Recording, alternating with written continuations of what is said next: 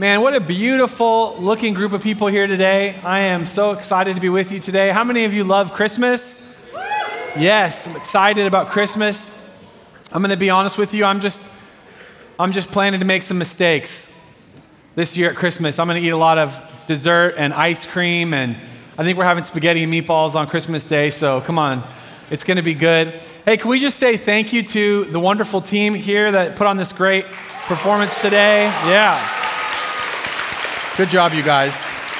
And we have to also give a nice round of applause for the wonderful kids. That was so good, guys. Great job. Yes. I actually would be happy to give up my time and just have them come up and do it again. And I know everybody would be happy about that because it's amazing, but it takes about 15 minutes to get them all up here. So wonderful to be together today. How many of you love the song Silent Night? Yeah, you never heard it? Okay, well, you're going to hear it today in a few minutes. You saw that one coming, I think, on Christmas. But Silent Night is a great song. I heard a story about a little boy and a little girl that were asked to sing the song Silent Night at their church on a Sunday. And it was a brother and sister, and they were brought up before the church, and they had some singing ability. They were asked to sing the song. And the boy concluded the song Silent Night with the words, "Sleep in heavenly beans." And his sister was incensed, and she said, "No," and she elbowed him, and she said, it's not beans, it's peas. Christmas is so wonderful. Christmas is incredible for so many reasons. The music, we're enjoying that today, the traditions, the food, of course I have to mention that. You guys know I'm Sicilian, right? So I have to talk about food every week. It's part of the mix. Christmas is wonderful, and we can't forget the presents at Christmas, which is a big part of it. It's been called the most wonderful time of the year, and I have to agree, it is. It's a wonderful time. Christmas has this way of bringing us together. Amidst the hustle and bustle of life is this one day, this incredible day where we come together as family, we come together as friends, and as we're going to learn about in just a few minutes, we actually even sometimes come together as enemies at Christmas. Christmas always has been and is something very special. And not just because of the holiday foods, the festive decorations, or the gifts under the tree. Christmas is about God's greatest gift, His one and only Son. Jesus was given to us. We have this beautiful name that we talked about a few weeks ago, Emmanuel, God with us, heaven's gift to earth. Jesus came to live among us, to suffer with us, and as we know, ultimately to save us from our sins. But I don't want to get ahead of myself too much because it all started at Christmas. That first Christmas night, thousands of years ago, in a war-torn, tiny corner of this tiny Middle Eastern nation, in a place that we know well, a place called Bethlehem, where a hurried and harried couple struggled to find shelter for the night. It's funny to me that Christmas is about giving and sharing because no one shared a room with them that night. Christmas is about the food that we share and the food that we offer to one another, and no food was offered to them. And there certainly weren't any gifts under the tree for them that night. Christmas, for me at least, conjures these images of warm, fuzzy socks, hot cookies right from the oven, and a cozy place by the fire. But the first Christmas wasn't cozy, not cozy at all. If you strip away the Hallmark version of the nativity scene, you get something raw and a little rough around the edges, which is why it's funny that Christmas is known as this time or this moment of peace. To me, it's a paradox that Christmas is associated with peace because the first Christmas was not peaceful, at least not as I think of peace. In fact, it was downright cacophonous. Joseph and the very pregnant Mary shoved into a stable, forced to give birth to baby Jesus among the animals, then throw in the shepherds and their hillside encounter with an entire host of loudly singing angels proclaiming glory to God in the highest heaven, and on earth peace to those on whom His favor rests. And then we know those same shepherds decided to rush immediately to the birth scene, and I'm sure that was an absolutely welcome intrusion for a first-time mother who'd just given birth to a baby in a stable. Let that sink in for a minute there. We think about Christmas, it's about peace. But in this situation, not so much. It brings to mind one of the most famous, if not the most famous carols, the one I talked about before, Silent Night. which perhaps, if we're being fair, should have been called Not So Silent Night. Silent Night is an international favorite and a true classic in every sense of the word. The words and melody are instantly familiar to us. I think we can all at least hum along. Maybe you're the one singing Sleep in Heavenly Beings, but at least you know the tune of Silent Night. But the lyrics of this carol, if we really think about them and digest them, they stand in stark contrast to the world we find ourselves in. Just take the opening line, for example. Silent night, holy night, all is calm, all is bright. If we just take a look around us, the world around us, I think it's fairly easy to say that all is not calm. All is not bright. It wasn't then, and it isn't now. Ours is a world fraught with chaos, wars and rumors of war, sickness and disease. There's always something to fight about and argue about, and there's always somebody willing to take you up on that offer, isn't there? To argue and fight and division. It was much like the world of a young Catholic priest named Joseph Moore, who wrote a simple poem in 1816 at the close of the Napoleonic Wars. Joseph, this young man, was no stranger to hardship. He grew up in poverty to a mother with 3 children, all born out of wedlock. His father was largely absent, off fighting as a soldier in the prince's army. And to add a macabre touch, Joseph's godfather was actually the town executioner in the town of Salzburg, Austria. I want you to imagine this. He's saying, hey, guess what? Your godfather's coming over for dinner, and the pall that would bring over the night. Life only began to improve for Joseph when the cathedral's curate took him in as a foster child. He began to show an affinity for music and began to sing in the choirs of the church there, and eventually he made a decision to enter the priesthood. By the year 1816, decades of hellish war had ravaged Europe, and times were especially tough in the town where Joseph was now serving as a priest. The machinations of warring empires had divided the Principality of Salzburg between Austria and Bavaria, which separated the village of Oberndorf from its town center of Laufen and destroyed its economy in the process. It was there, amidst the wreckage of war, in this economic depression, that this young Catholic priest, Joseph, penned the words to what he wrote in German. It was called Stille Nacht, otherwise known as Silent Night.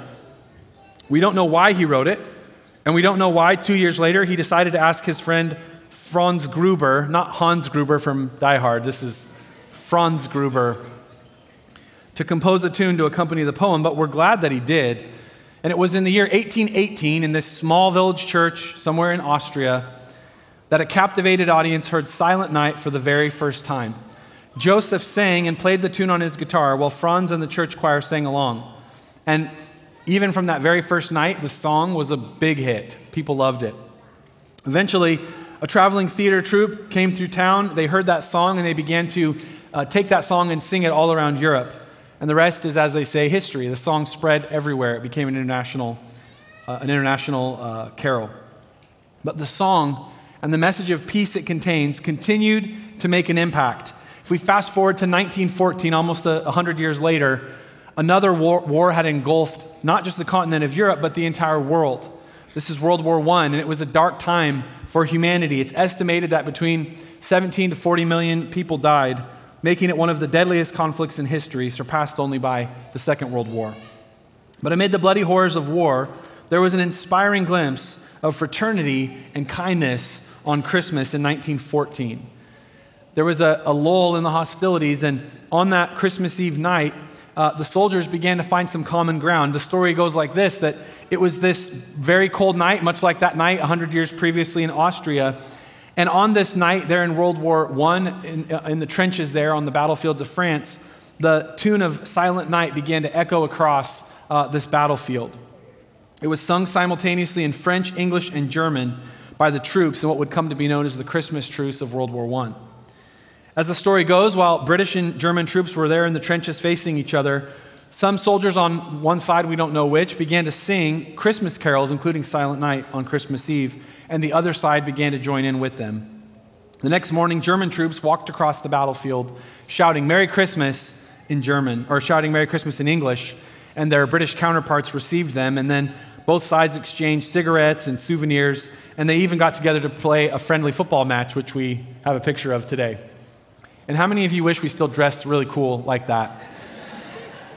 It's awesome. And had a ball that we could kick around that was made of like cow leather or something. This was another not so silent night in another not so peaceful moment in history. And yet, Christmas won again. Peace on earth, goodwill towards men. Perhaps just a glimpse, but enough to give us hope. A flicker of brilliant light in the darkness. That's what Christmas is. In the words of another classic carol, one we sang just a few moments ago, a thrill of hope. The weary world rejoices, for yonder breaks a new and glorious morn. The true meaning of Christmas reminds us there is always hope, despite our present circumstances. We are faced with this paradox daily in our own lives as we wrestle with the present suffering of this world that we all experience.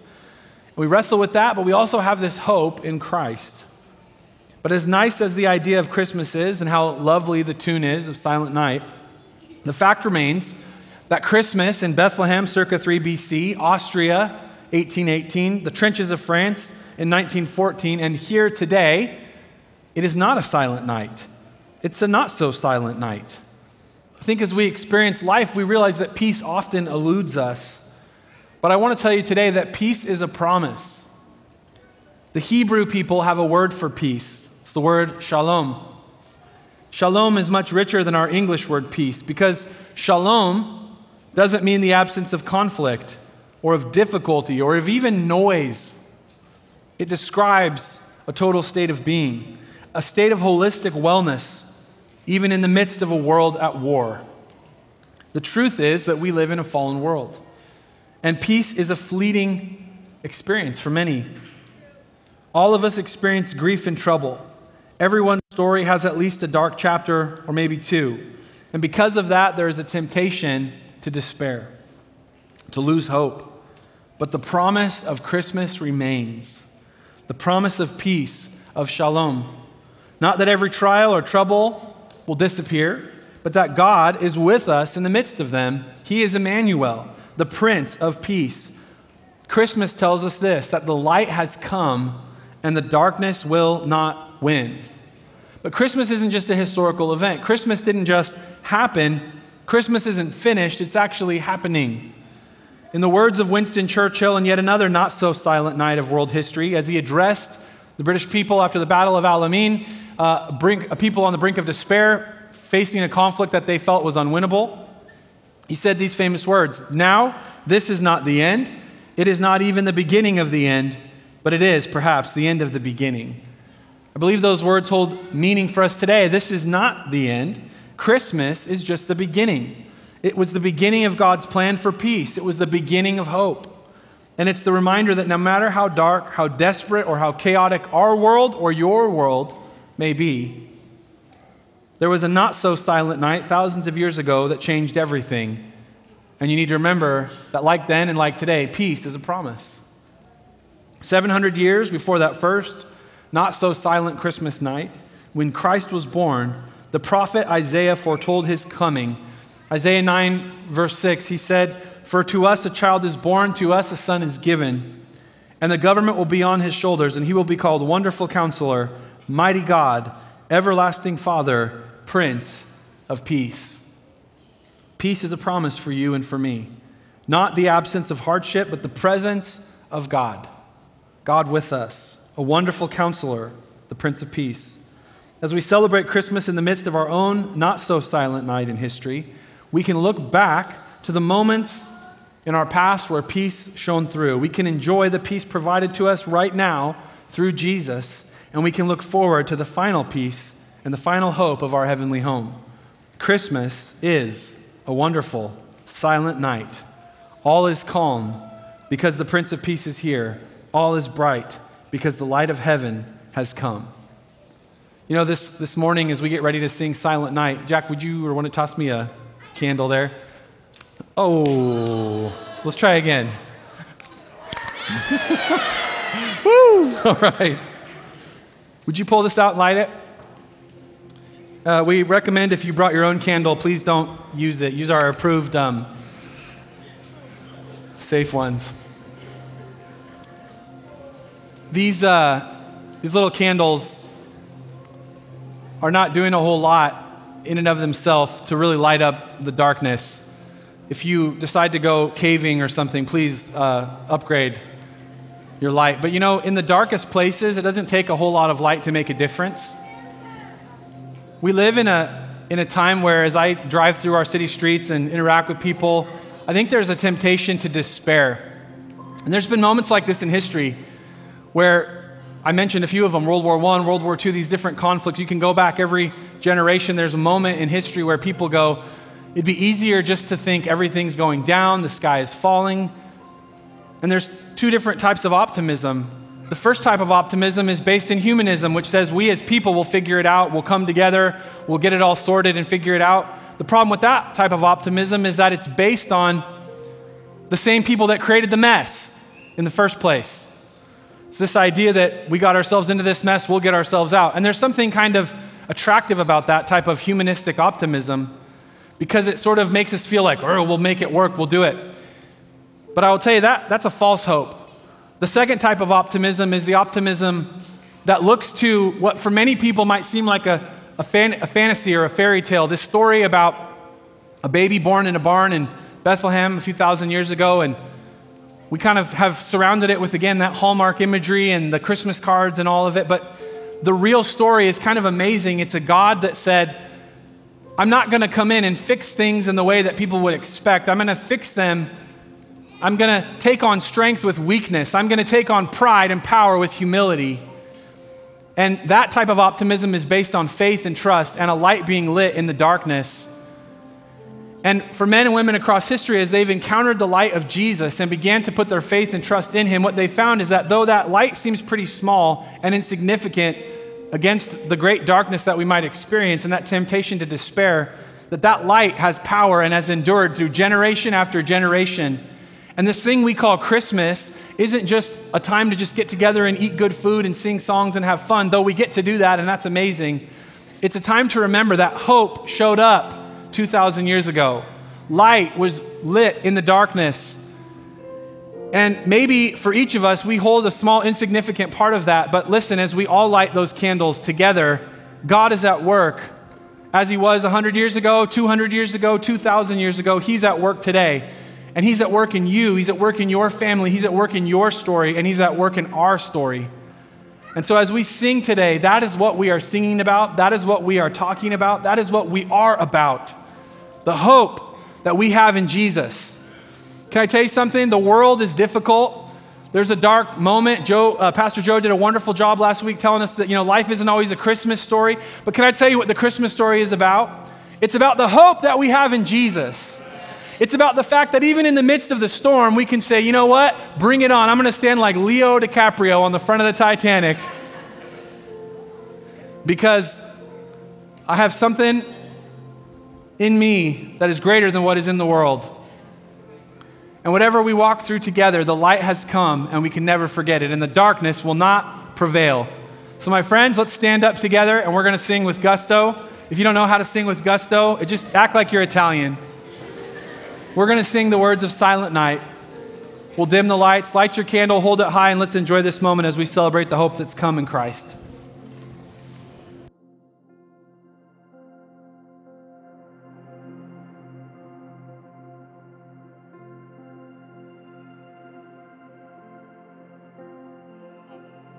Silent night, holy night, all is calm, all is bright, around yon virgin mother and child. Holy infant, so tender and mild, sleep in heavenly peace.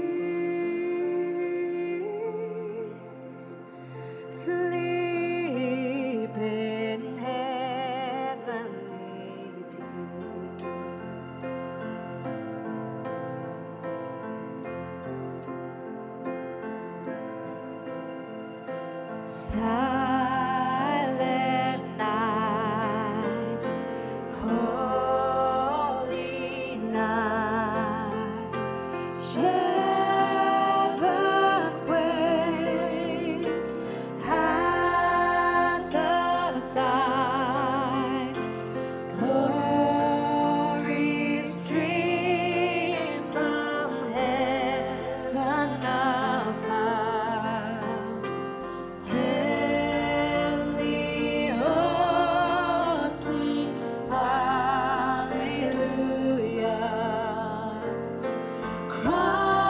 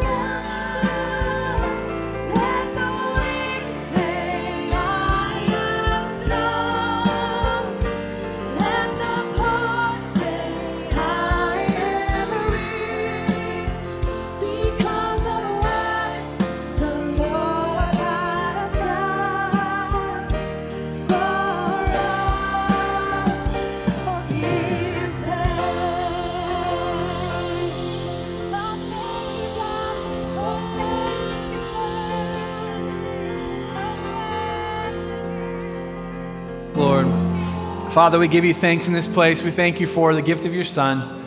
We thank you for your presence here today, Lord, the peace that you bring. Lord, we thank you for who you are. We thank you for the gift of Christmas. Thank you that hope has come. This morning, if you just bow your head and close your eyes for a moment, I want to give anybody that's here an opportunity to make the best decision that you could ever make, which is to place your faith and trust in Jesus as your Lord and Savior. Christmas is, as we said, the beginning of a story that culminates 33 years later at Easter. Jesus came as the spotless, sinless Lamb of God, and he was born in that manger in Bethlehem as a baby, but he grew up and he lived a perfect life, eventually giving his life for you and I and for every person that would call upon the name of the Lord, that would call upon him. He provided his life as a sacrifice for us that we could be cleansed from our sins and we could be made right and reconciled with God. And I just don't think there's any better time than to make that decision to give your life to Jesus than at Christmas. What a great Christmas present God wants to give you this year. Eternal life, wants to give you hope, wants to give you a future where it stops being about where you've been and who you've been, and it starts to be about who he's called you to be, what he made you to be all along. And we find that place in a relationship with Jesus. And so right now, if you're here and you say, Pastor Jake, man, I like Christmas carols. I'm excited to eat some cookies after this, but you know what? I want to follow Jesus. I want to start that journey and put my faith and trust in Jesus. If that's you, would you just raise your hand so I can see, not to embarrass you? Thank you so much. Thank you. Pastor Jake, I want to make this moment, thank you. I want to make this moment a moment where I start that journey of following Jesus. Anybody else here today, just raise your hand. Awesome, thank you. And let's pray this prayer together. And we're going to give you a couple steps to take after this to begin to follow Jesus with your life. But let's all pray together. Everyone in the room, let's pray this prayer together. Dear Jesus, thank you for the greatest gift. Thank you for giving your life for me. For making a way to be reconciled with God. I put my faith and trust in you. And I thank you that you're bringing me into your family. I receive you today as my Lord and Savior. In Jesus' name, amen.